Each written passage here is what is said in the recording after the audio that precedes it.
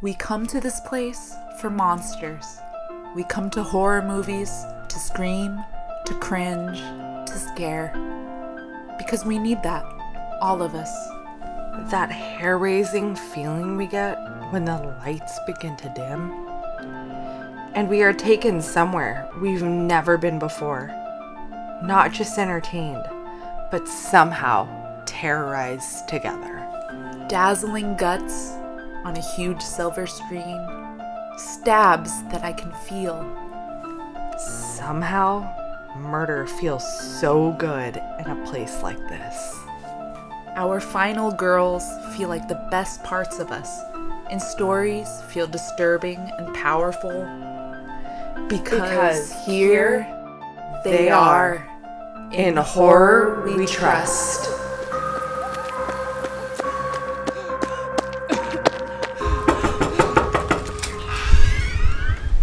What's your favorite scary movie?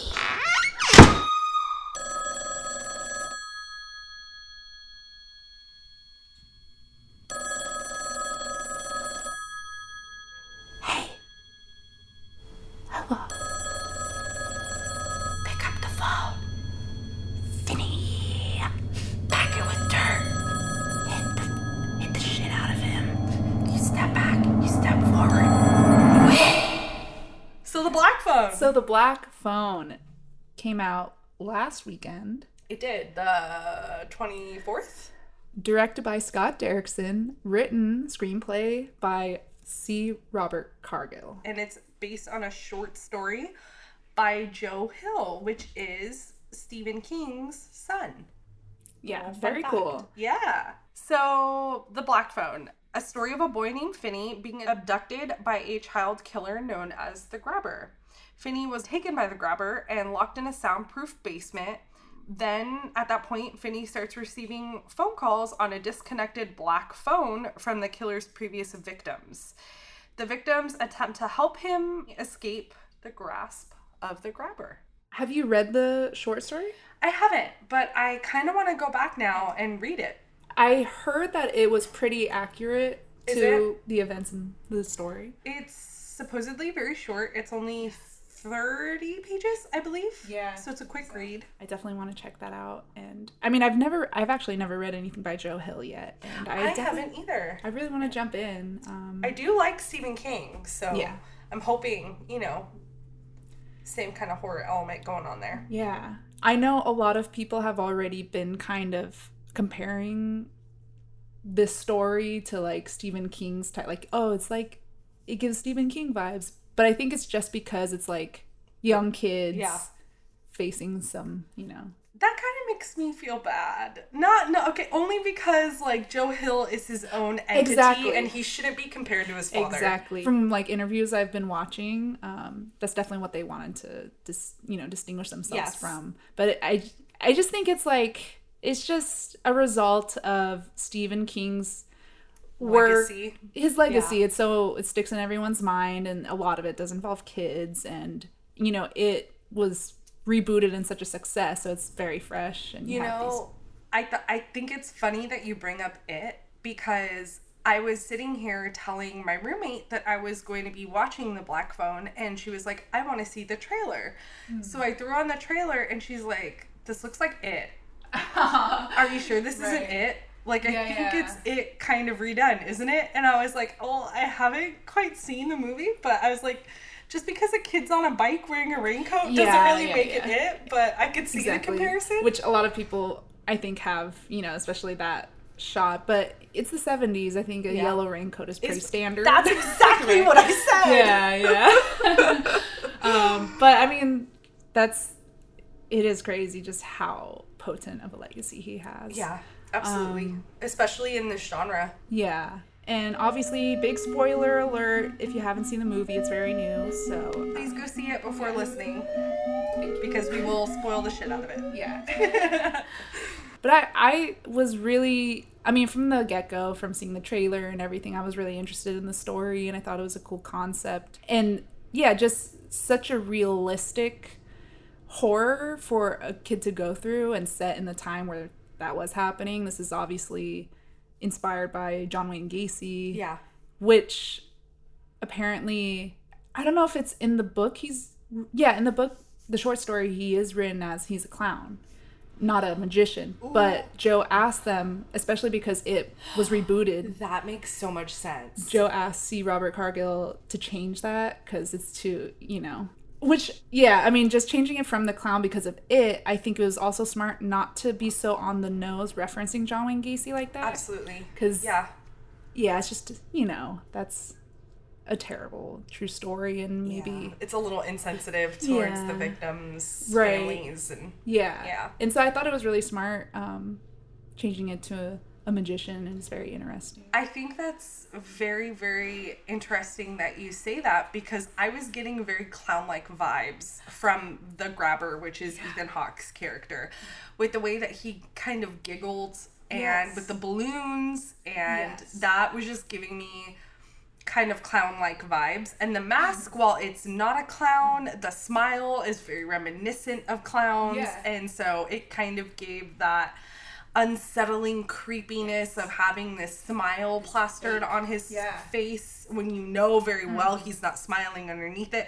So it had a lot of similarities to what a clown would represent without like the clown-like features and makeup. So it was a very interesting kind of play on that, and I kind of like that it was a clown, but they did it kind of different. Yeah, and it definitely achieved the same effect. So I read that they got the inspiration for a magician specifically, and kind of playing into the look of the mask by, in the 30s and 40s, this performance of a magician where in the show they would start off as a regular magician, but then it changes towards the end of the act, and they change into like a devil costume as they perform the rest of the tricks or the rest of the performance. That's really cool. I know. That's very cool inspiration, and when you see the mask and just the character in general, it makes sense, and that's just a really cool inspiration. And I mean, I guess let's just get to the mask in general.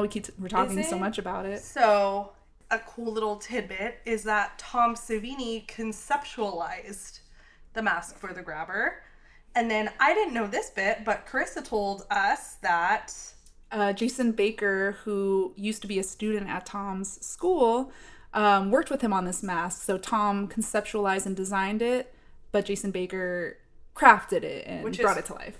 So cool. Yeah, and I encourage you to look at their interviews talking about the creation of the mask, and just the whole idea of it was really interesting. And I'm sure you could see the kind of take on the drama and comedy masks, like in theater, happy, frown. And I just thought it was really cool that there were like these interchangeable parts to the mask. Where he could wear it as just a mouthpiece or a full mask. Yeah, that way, and just the changing of the expressions, because, I don't know, that was, I think, very effective, that you got to see, even though it's a fake expression, you got to see some sort of expression. He would attribute it to a certain personality or mood he had going on, because in the movie, when he's kind of playing polite or like fake nice with them, he has a smiley face on, or at the very beginning he has the blank bottom, which I thought was really interesting and unsettling, because I was like, it's so blank and like all this negative space in that mask when he first brings him to the basement. But then throughout the movie, you see the switching, where when he's more upset with Finney, the boy, the main boy in the film, he has the frowny face on. Or when he's, very cool concept, I think, for like a mask in general. Yeah, a mask in general, and just an antagonist that's kind of based more in reality, child abducting serial killer. Just having the mask to evoke his different personalities, and you do get the idea that he has like kind of split personalities, because there's that moment in the film where I think Finney says, "You killed them, didn't you?" or whatever, and he was like, "That wasn't me, that was someone else." It's like, oh yeah, so it's like different identities. But yeah, it is very interesting how throughout sometimes he wears just the top part of the mask or just the bottom part, and some certain instances I was like, oh, why this certain part for this scene? Yeah. The part where it's just the bottom half is when he's watching Finney sleep. He wakes up to him watching him. And that's like the first moment you kind of see. First of all, you see his whole top half of his face. So you really see his eyes and the expression in his eyes. And he starts tearing up because he's like, I just wanted to watch, I just wanted to watch you. I think how they had the top half of his face exposed was an interesting and cool way to see him for the first time show like some empathy or like real feeling. Mm-hmm. And then later on towards the end, he just has the like top half on and the bottom half is revealed when he like kills his brother. Yeah. So let me just ask you, just on the story or that basic idea, what'd you think of the idea of the story in general? I saw the trailer and I was really, really into checking this movie out. I was really interested in the idea of it. Upon watching it, I still really liked the overall concept of the film. I just don't think it was as effective as I would have liked it to be. And I would say I was not a fan of this movie. I know that's kind of contrary to what a majority of people thought of this film, but I just thought it had a lot of potential and it just didn't see that through entirely. I feel like if this film had been like a series or maybe even just a short, it would have been more effective. But I think that there was a lot of ends that weren't tied together, not in necessarily a point where it made everything all happy and nice, but there were just a lot of things that I felt like fizzled out and were incohesive, and it just didn't capture my attention quite enough. Yeah, can I ask any, like, for instance, any particular moments that, didn't tie the ends up for you? Okay. Yes. So a big issue for me was the parallel narratives. So it was interesting to follow each kind of storyline that played, not only on its own, but kind of in a way tied in together. But by the end of it, none of it actually comes together. And for me, it felt kind of short. It built kind of effective tension, but not really a satisfying ending to this tension. And for me, it would have been fine, but they spent so much time building the subplots that it didn't really go anywhere. So like, for instance, the story of Finney's sister's Gwen with her dreams. Like, I wouldn't have minded, but it left so much of the interpretation left to the viewer. And it felt like a very cohesive decision to spend time on her story, but you didn't really see it going anywhere. Like, I don't kind of understand why in the beginning we saw Gwen's dad grotesquely beat the shit out of her for these dreams that she was having and having the cops involved, but like towards the end, like, it didn't really go anywhere. Everyone started like giving into her dreams and like they were like, yeah, let's go with it. Okay, she's having these dreams, let's get along with it. And I don't know, they gave breadcrumbs onto like why this was going on and why the dad was so upset that she was doing it, but I feel like the breadcrumbs weren't effective enough to kind of like pull into the story for me. It wasn't enough. It kept me like asking more questions than it was giving me answers to. That's interesting because, I will say I did feel the opposite, and maybe I would have liked, because the dad obviously alludes to she got this from her mom, and he eventually kind of says how it drove her mom mad, basically, and she took her own life, and he didn't want that future for her, and so that's why he can't, he obviously doesn't deal with it well, because he turned to alcoholism and, be his daughter savagely, because it just, I don't know, he was angry that she was giving into this and was thinking about his wife.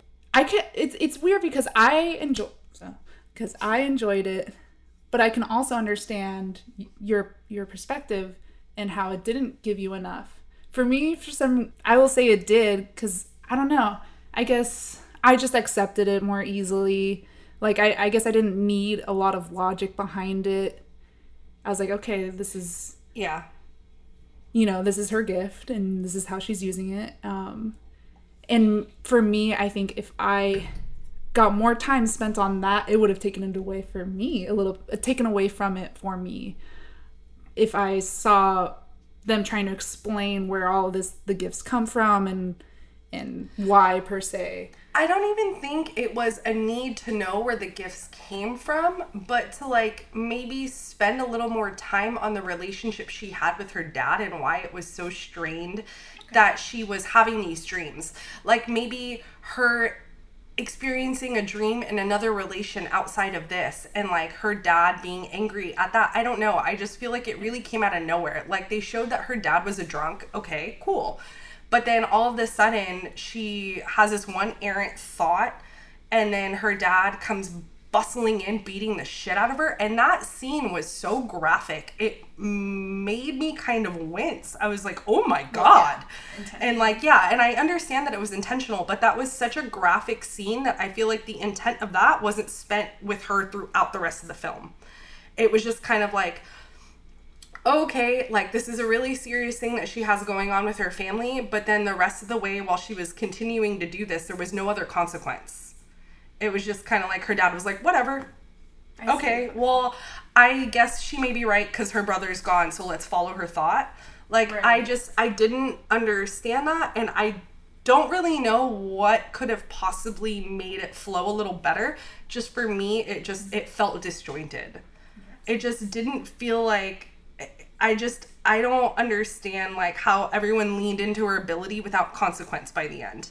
Like, when the consequence for her just speaking of her ability was so, like, right, it was so wrong in the beginning. Yeah. So I guess I just accepted it in that moment where Finn's already gone. Yeah. So maybe he is dealing with that, so he is listening out to her more. But I could see what you're saying. Because, it is without consequence for the rest of the film. And I think, at least for the cops part, and they buy into it very easily, but because she is showing proof that she knows something, or something's leading to answers, because she's seeing things that, they never released to the public and stuff. Absolutely. So I guess, I don't know. I just I accepted it more easily. Yeah. And that's totally fine. I think it's just very interesting that Carissa and I both went into the same viewing, but we have such vastly different takes on it, which just kind of shows, like, I don't know. It's just, like, it's really interesting. For me, I liked the pacing, and I thought things were leading, I don't know, we're reasonably leading into each other and culminating to the end and everything. Like, for instance, when he starts getting these calls from his past victims, the other boys, and, they're little, like, piecemealing and giving, like, one tip from each boy, and it's like they kind of fail when he tries them, and it's like, okay, what the fuck, what's the point? But at the end, all their advice together helps him escape. So every piece of advice he got from them ended up being used when he spoiler beats the grabber and kills him. Like, every piece of advice, like, together they worked, and it was like, it wasn't in vain. Those boys' tips weren't in vain, where when he uses them all together. You kind of saw it as, like, a means for him to, like, build to the end to finally, like, get to that crescendo ending. Yeah, absolutely. Yeah. I can definitely see that. For me, though, it didn't work.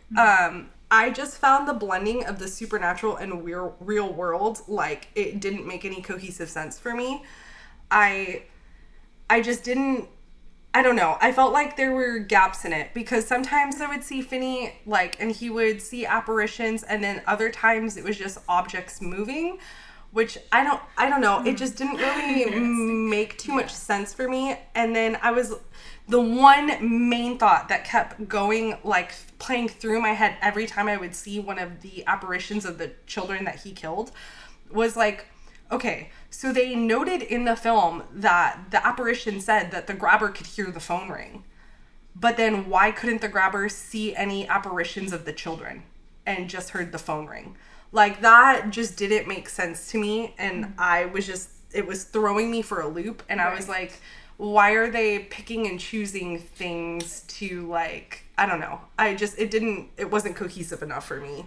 Yeah, I mean, that was also a question I had, and that they point out that, the boys point out that, Adam, am I wrong? They could not hear the phone ring. They said that they couldn't hear the phone ring, just him and the grabber. Yeah.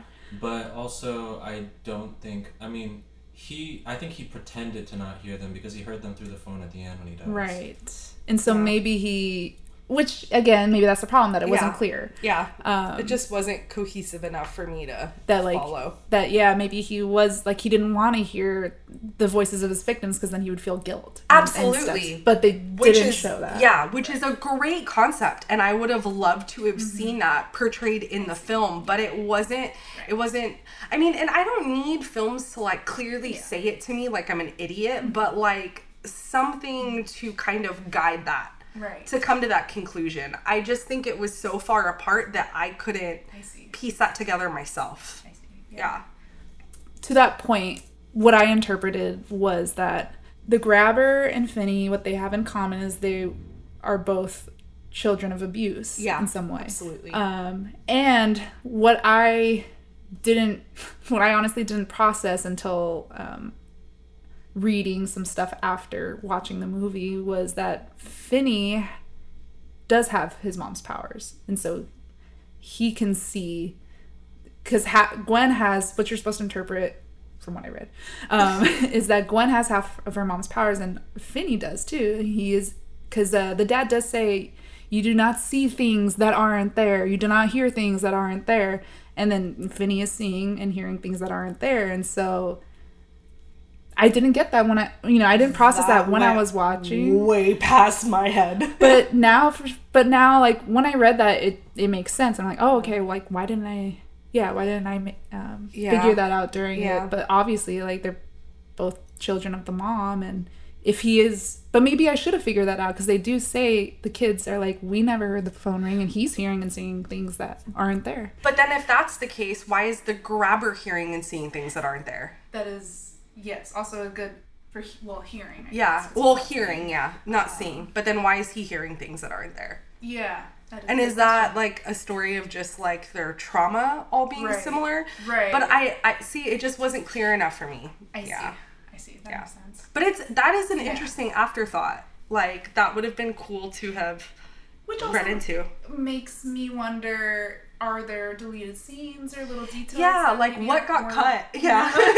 Yeah, because Adam pointed out at the end, in the climax in the final fight, when he kills him in the hole, he's laying in the hole. When he goes out to get the steak to throw to the dog, I didn't notice this because I'm just a fucking passive viewer, I guess now. But Adam said that the grabber's body was laying outside of the hole, right? Yeah, it was on the floor. It was on the floor when it showed him die in the hole, so they must have cut maybe an extra struggle.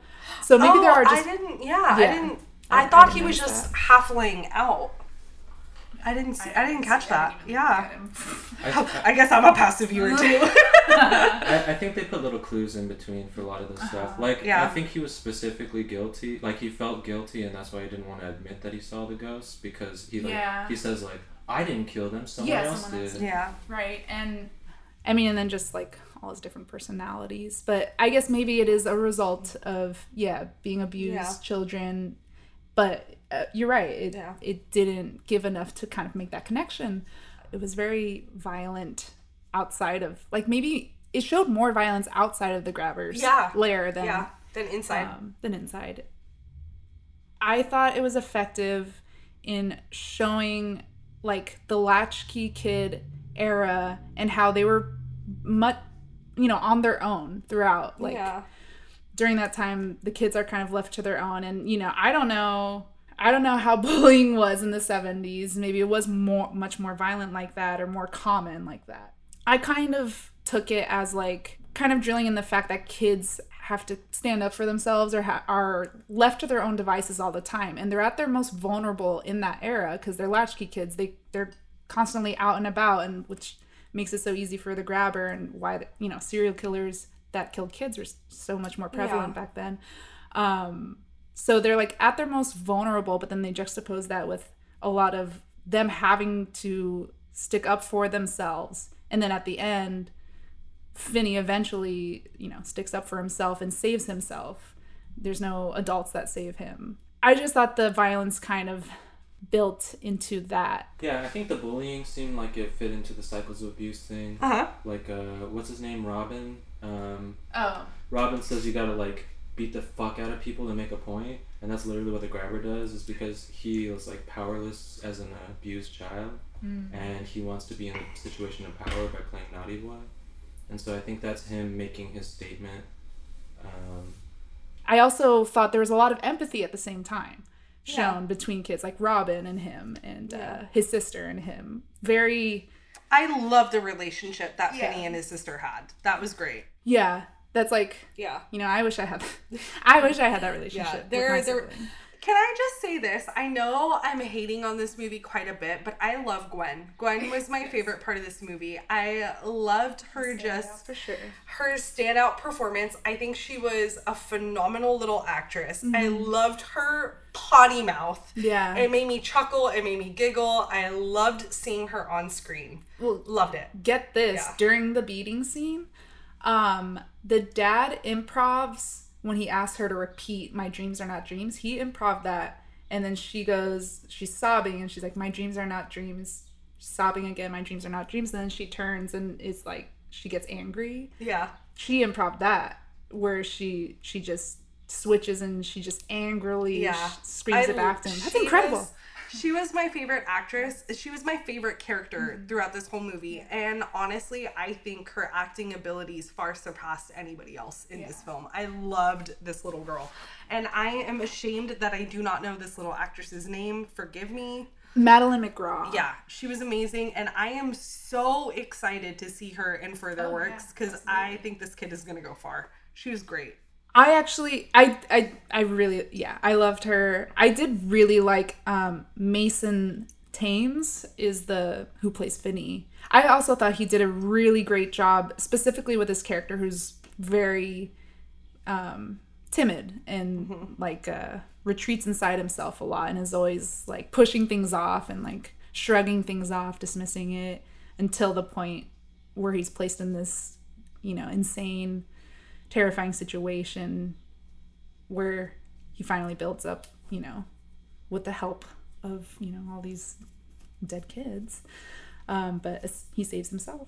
And you can see the confidence he has at the end of the film. Also, just a funny point. At the end of the film, Adam was like, "Do you think that was a pun?" At the end when he's talking to that girl. And he's like, "Call me Finn." And then it ends. Finn. Ends. Finn. Looking at the grabber. Oh, also just going back to kind of the cycles of abuse, you know, kind of, because you look at the grabber's brother, and obviously he's not like him, but I feel like there's also he externalizes his maybe past abuse by the drugs he does and the obsession over finding out what happened to these kids that were murdered. I thought that, you know, that was kind of his externalization of like, if they both shared, you know, the same parents, he's bound to have been abused too. I found his character so fucking unnecessary. I mean, like, I feel like he was maybe used to like further that point and maybe comedic relief, but I didn't find it necessary at all. I felt like he was just in there for a cheap kill, and I just, like, while his kill was brutal, I just didn't get it. I felt like it was a waste of runtime and we could have done without him. But I feel like he has been in other Scott Derrickson films. Like, he was the cop in Sinister. Both Sinister. Yeah. So, I don't know. Personally, I just didn't find it effective or needed at all. Yeah. Wasn't a fan. That actor is great, though. Nothing against him. I just didn't feel like it was necessary. I will say this film is shot very well. And I feel like that kind of helped me maintain my interest throughout the film. Well, one of the scenes that I can pick out in particular, where it was during the start of the film, which immediately captured my attention, was when they found out that one of the kids had gone missing and the cops were about to go survey the forest, and it was kind of dark, and you see these shadowed figures with flashlights, and there were little lens flares going on. That shot was so beautiful.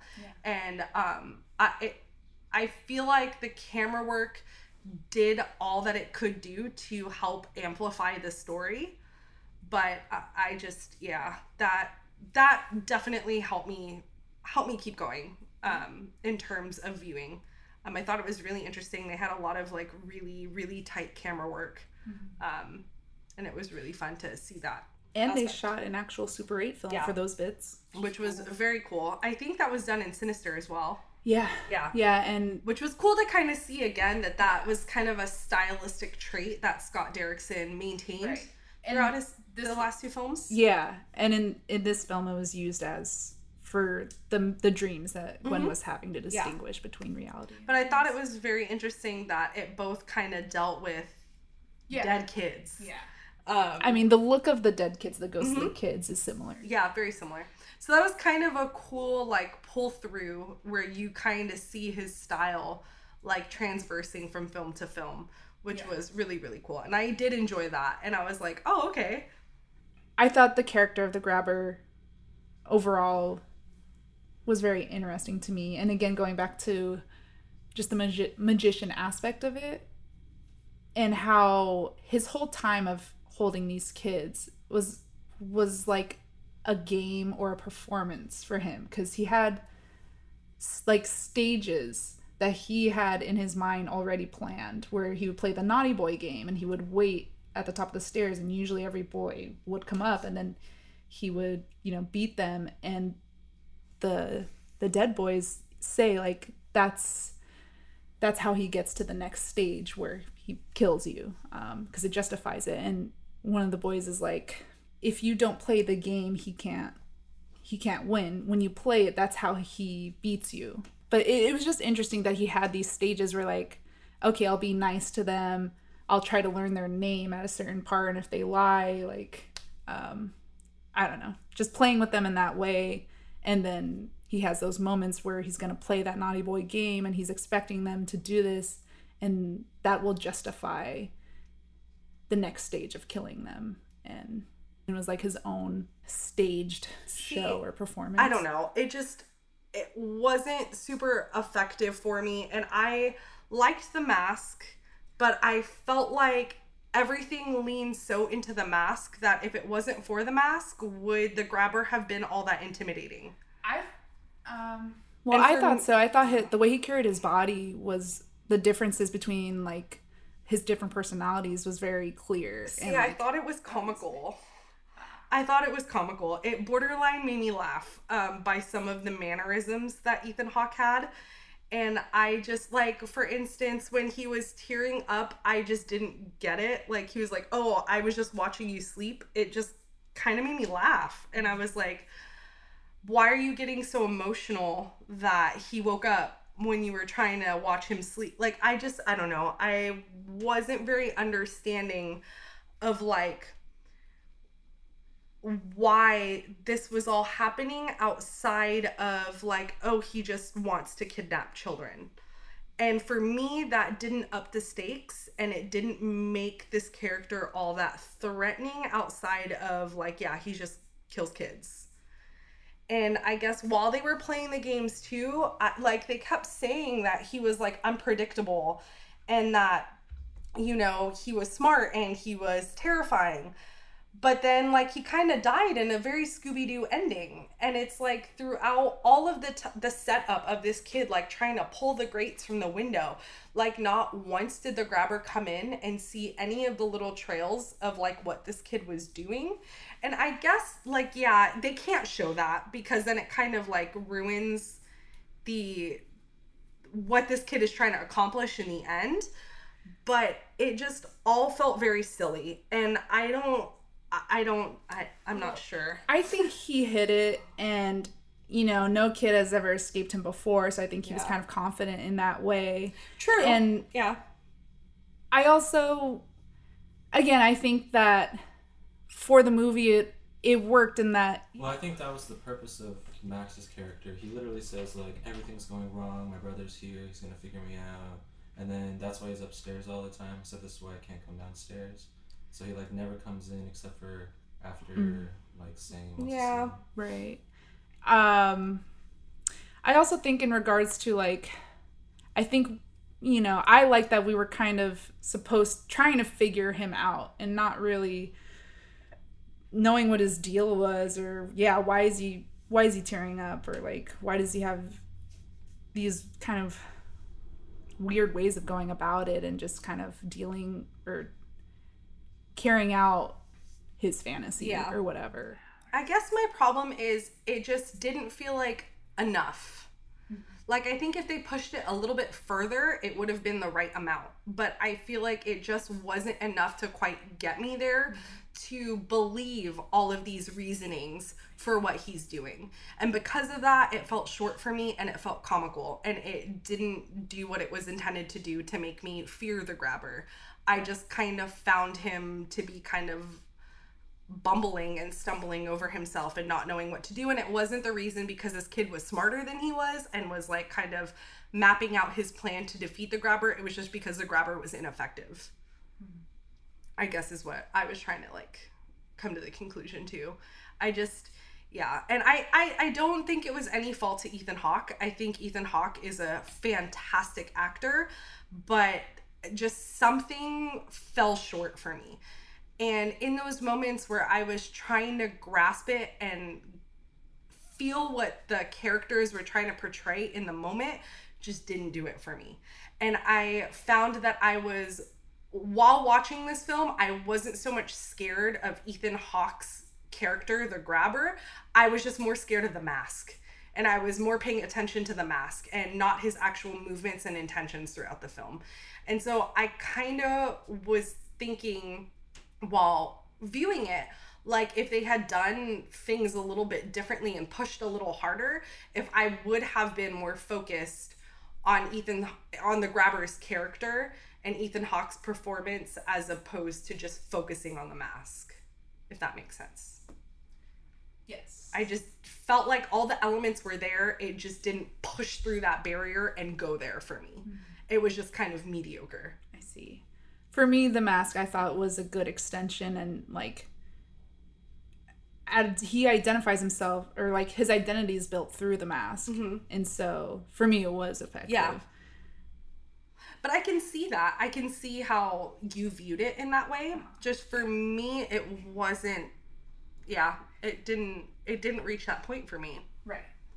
And I also think, going back to what you mentioned earlier, I mean, when I watched it and I didn't know the outside context, it still was effective to me. And I think when I learned the outside context of like why they chose the magician, it just further, like, I was like, oh, okay, well, that's cool. Like, I can see how that inspired them. But I didn't like need that, I guess, to kind of buy into it.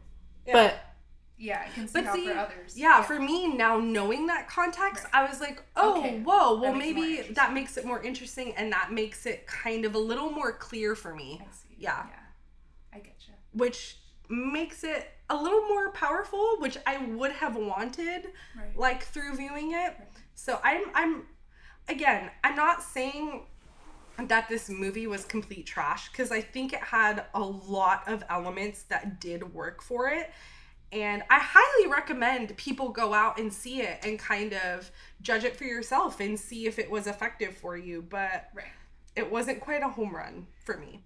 Just to that end, I guess, can I ask? Yeah. What were your expectations maybe going into it? Because I know you did hear a lot about it before going in. And I do, because I know you had said that you had heard people saying, like, oh, it was the scariest movie they've seen, in a while. And I mean, I don't agree. I don't agree at all. I don't think it was. But I can see how people got there. Like, I do understand that it was more of a real portrayal, and that is frightening. Right. That is absolutely frightening. Mm-hmm. So I can see where people came to that conclusion. But I legitimately didn't go into it with very much expectation because I don't know Joe Hill very well. I didn't know his writing. The trailer looked fantastic. So I was ready for the ride. I was like, okay, let's go. Let's see what happens. And it just wasn't what I was expecting. I think that the trailer was very misleading. That's interesting because I felt the opposite. Like, really? I felt that the trailer, I got out of it what I kind of, like, saw in the trailer. Expecting? Yeah, and it like, built that up. That is very interesting. I feel like the trailer set it up to be this monster of a movie that was just, like, bam, bam, bam. Like, really, really terrifying. And I kind of felt this movie was boring. See, like, I'm like, what could they have done? Like, I don't see anything, or I guess I didn't see anything in the trailer that I was like, oh, they didn't go this way with it in the movie. I don't know. I guess I wasn't that surprised, or like, I guess I can't see what they would have done. It's not that I feel like they needed to go in a different direction. I just think they didn't it fell short. Like, I feel like they could have pushed it a little harder. But, like, in what way? In all the ways. Like, I think the grabber could have been... Okay, so I feel like they could have made the grabber's mannerisms a little more eccentric if they're going with this whole idea of being a magician. And I really feel like if you took away the fact that his car said magician, and if you took away the fact that he had balloons and all that, and you just had a man with this mask going around and grabbing kids, would you know at all he was a magician? But then again, I guess I'm thinking, was the magician that necessary, I guess, to his character, rather than the fact of what he does? But then why did they put that in the movie, and why was that such a ploy to get kids? Like, John Wayne Gacy he didn't live in the clown idea. Like, that was just kind of his easy access to kids. Yeah, but I don't know. Not saying that it has to be exactly like John Wayne Gacy. I just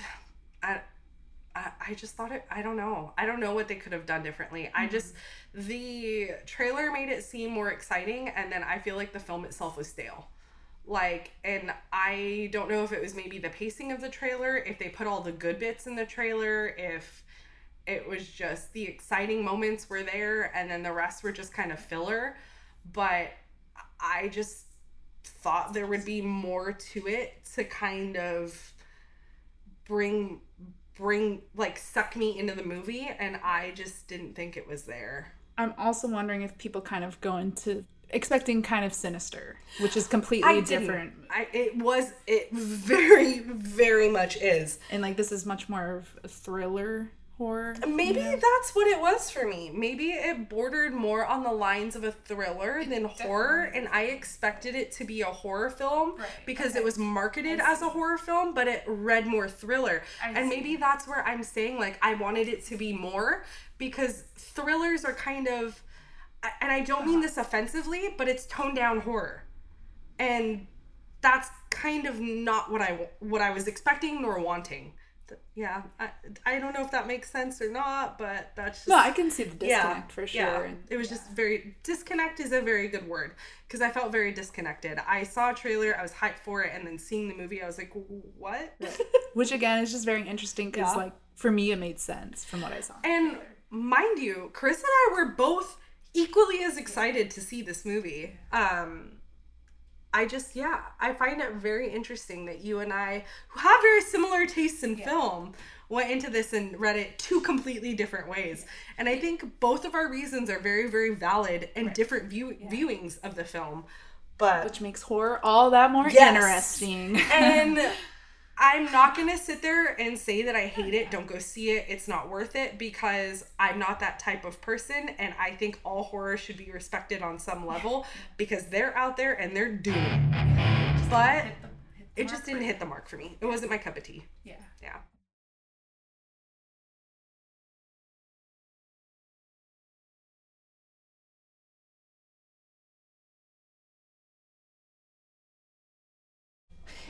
It's funny that when you brought up how the grabber just didn't feel... Wasn't effective. Yeah. Because for me, I saw clear distinctions between like the moods and when. But I can see how like maybe rely too much on the mask for those distinctions. But I thought his body language, which again you said is just the opposite. But yeah, I thought his body language, he was all like loose and kind of like, you know, the giggles and everything when he was in that more playful like toying with them mood. But when he was like, oh, I'm gonna test them, or like I'm the bad guy mood now, and when he was waiting up at the stairs in the chair for the Naughty Boy game, I thought how they showed his stance there was so much different than his like the lean kind of lanky guy when he's toying with them, and he's like, he looked so much bigger, I thought, in the chair. And like I was just surprised. I was like, dang, Ethan Hawke like looks really meaty here and like broad and kind of menacing with the like contrast of the light and the shadowing and stuff. But for me, I was like, oh, he looks kind of like a beast here, and he's ready to beat some ass, I guess. In that scene in particular, I was more focused on the beautiful lighting. Yeah, the beautiful lighting and the camera work and the angles more on than on his character. Because all I was focused on is, this is weird. Like, why is he sitting in the chair shirtless with, like, a belt? Like, I know what he's about to do, but it just didn't seem threatening. It just felt weird. Interesting. Yeah. I think that worked for me because I think that most of these people, especially in the film, all the parents are incompetent. None of the adults really help out. Even the cops barely do anything. I felt like it really showed, like, as clumsy as he was, it makes sense in that world because of... It's just kids on their own, basically. Yeah. And it made sense that he's basically just a child under a mask, like, who's reliving his childhood abuse. That makes sense. So when he's like crying in the beginning, it made it more like creepy and weird because of that, rather than, I feel like if he was just like a buff, strong guy in a mask, it wouldn't have been intimidating. But the fact that you don't really know anything about him, he's mysterious and creepy, and basically is like a child who doesn't want to take accountability for his actions. I feel like that made it like a little more creepy for me. Yeah, I guess I didn't make that connection. That just didn't hit home. Yeah, I do think the reactions, if they had focused on maybe the reactions when the kids were being like beaten or something, that may have made it a little more effective. Yeah. But most of the children die unseen, and then Finney is kind of more confused and like waiting for people to save him. I guess that's again where I didn't feel it was cohesive because they were so blatant in putting the kind of, what's the word? They were so willing to show like the aggression behind these children being bullied, the fighting and the beating that Gwen took. But then when it actually came to the grabber murdering these children, there were like maybe one or two effective scenes, and that was it.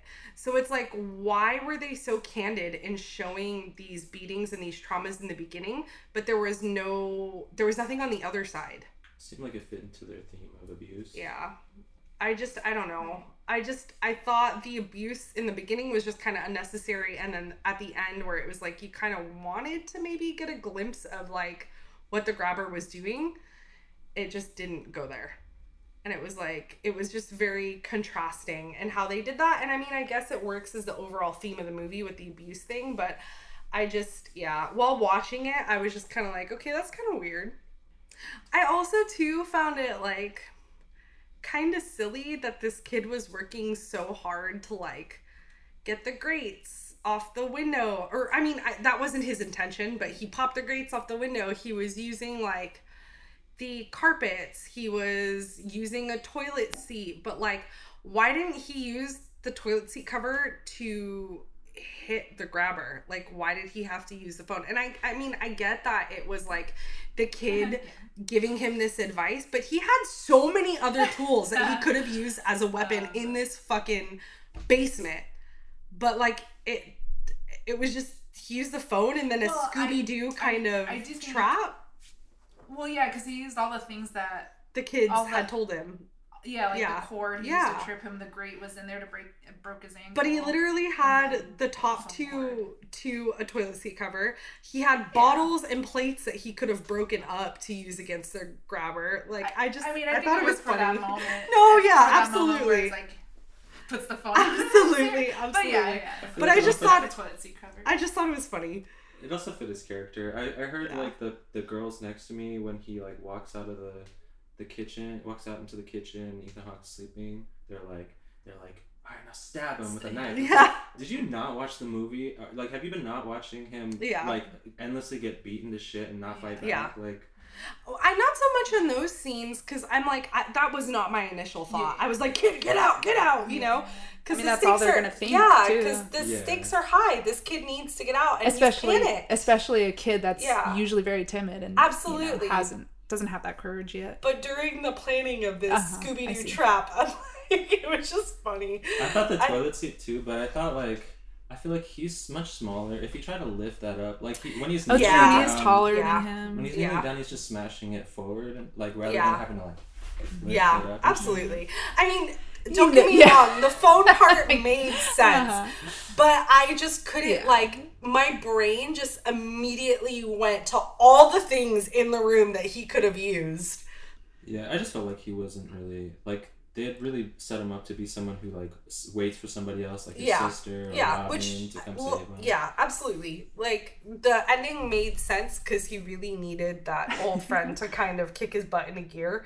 So it made sense. I just, that's where my brain went. Right. Oh, I will add one thing that I liked watching an interview with Scott Derrickson when he was describing Joe Hill and his horror.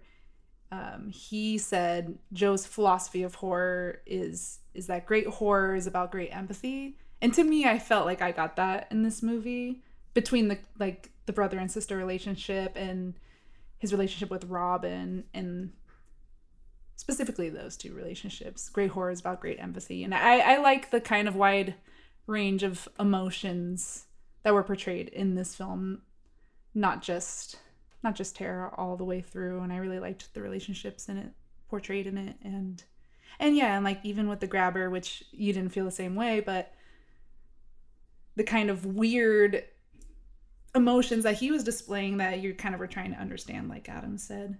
Yeah, I don't know. I feel like if I was able to grasp that emotion, I would have been able to connect with it on the level that you did. But for me, it just, aside from Gwen's character, I just did not get any of that emotion from anyone else. And so that just felt short for me. But that's an interesting concept to think about what Joe Hill said. Yeah, because I got it even Rob, especially with the relationship between Gwen and Finney, but also with Robin. And even when Robin talks about his uncle, his dad died in Nam, and his uncle takes him out to see these movies like Texas Chainsaw and stuff. Just little details and quips like that I thought had heart and everything. And then, when he's talking to Robin, when Robin's dead. Maybe I'm just in an emotionless being. I don't know. I just, it didn't really send that feeling home for me. That being said. But go watch it. Go see it. Form your opinion for yourself. See if you like it. See if you don't. We would love to hear your reactions to it. If you agree with us, if you disagree with us. I also hear Scott Derrickson and C. Robert Cargill are working on developing another film. Really? I don't know if it's a horror. I assume so. Yeah. But they're the team behind The Sinisters and this and everything. With that being said, will I go check out their next movie? Absolutely. This has not deterred me from this team. I think this one just fell short. Yeah. Fair. So I'll be right back. I'll be right back. Is this another fucking Morbius trailer?